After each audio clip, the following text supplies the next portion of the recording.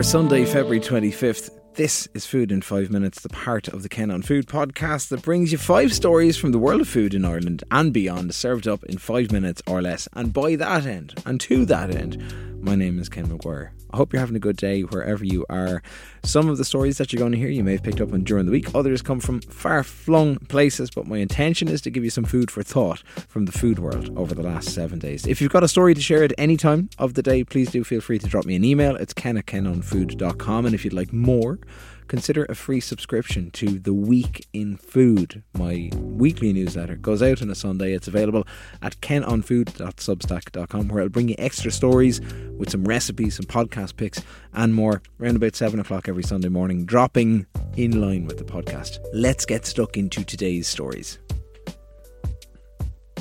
First up this week, going with a positive one on the Irish side of things, out of Kerry. Now on Instagram, I've been following the journey of Killarney and the Killarney Coffee Cup project for an age. Killarney being one of the country's absolute tourist hotspots, and it's the town's efforts to eliminate single-use coffee cups like right across the board. The project and all that it entails sees all the coffee shops and the cafes and the hotels in Killarney having lumped together, committing to taking over like 1 million single-use coffee cups out of circulation on an annual basis. There's got to be like a huge cost saving side of things as well to their own businesses and their own accounts and their own finances. It's the equivalent of 18.5 tonnes of waste. So reading in the Kerry Man, it turns out that they've gone and scooped a national award. They've picked up the best environmental ecological category prize at the Local Authority Members Association All Ireland Community and Council Awards. It is a bit of a mouthful, but it's a hell of a project and a hell of an undertaking.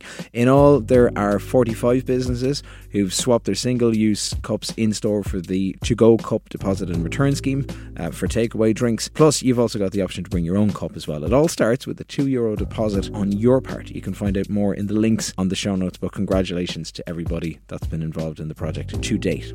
It's also been the battle of the discount supermarket chains in Ireland this week as Lidl launched their supplier and business partner impact report, revealing that the retailer procured more than €1.6 billion worth of goods and services from its network of almost 1,800 Irish suppliers.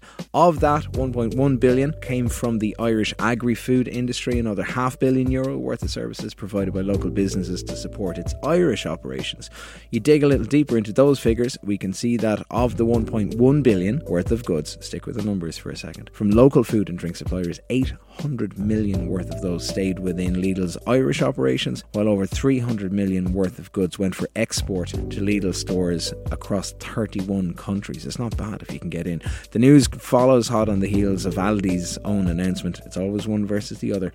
In the past fortnight, they've invested or announced their investment of another €1.1 billion with Irish suppliers in 2023, something they intend to match for 2024 as they work with over 330 dedicated Irish food and drink producers nationwide.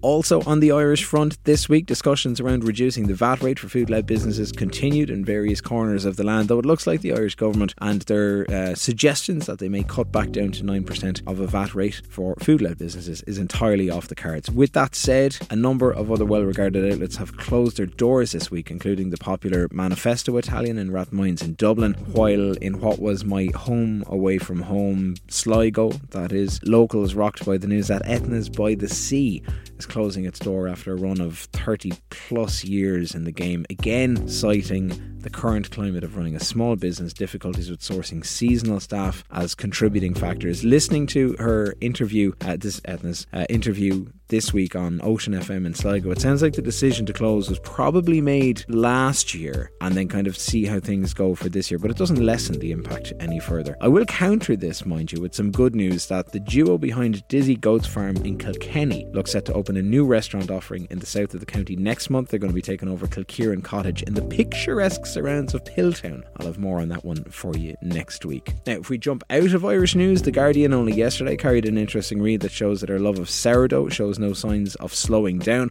We've got TikTok to blame for this one, with a clip on the social video sharing app leading to an incredible demand for a 177-year-old sourdough starter. Now it seems that US enthusiasts who follow the tradition of just sharing dough with anybody who asks are receiving around 1,000 requests a week instead of their usual 30 to 60 for a little sample. The starter in question, according to the article, has been lovingly fed and kept alive since 1840. 1947 when a pioneer family pushed west in a covered wagon from Missouri to settle in the state of Oregon. I won't go into too much detail. You can find it, or find the link to it, I should say, on the blog in the show notes. It's a fascinating story that spans generations and might as well inspire new generations of bakers too.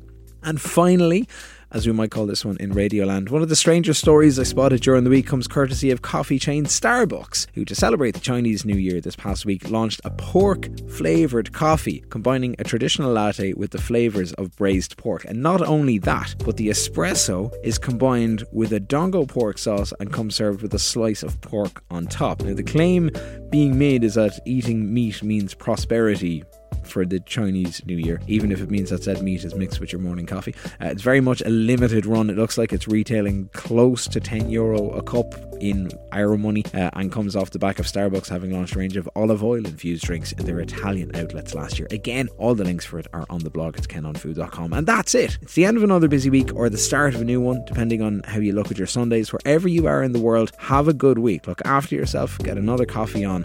I'll talk to you at the same time next Sunday. And again, if you've got a story to share, reach out by email at any time. It's ken@kenonfood.com, and let's talk. Until then, take care.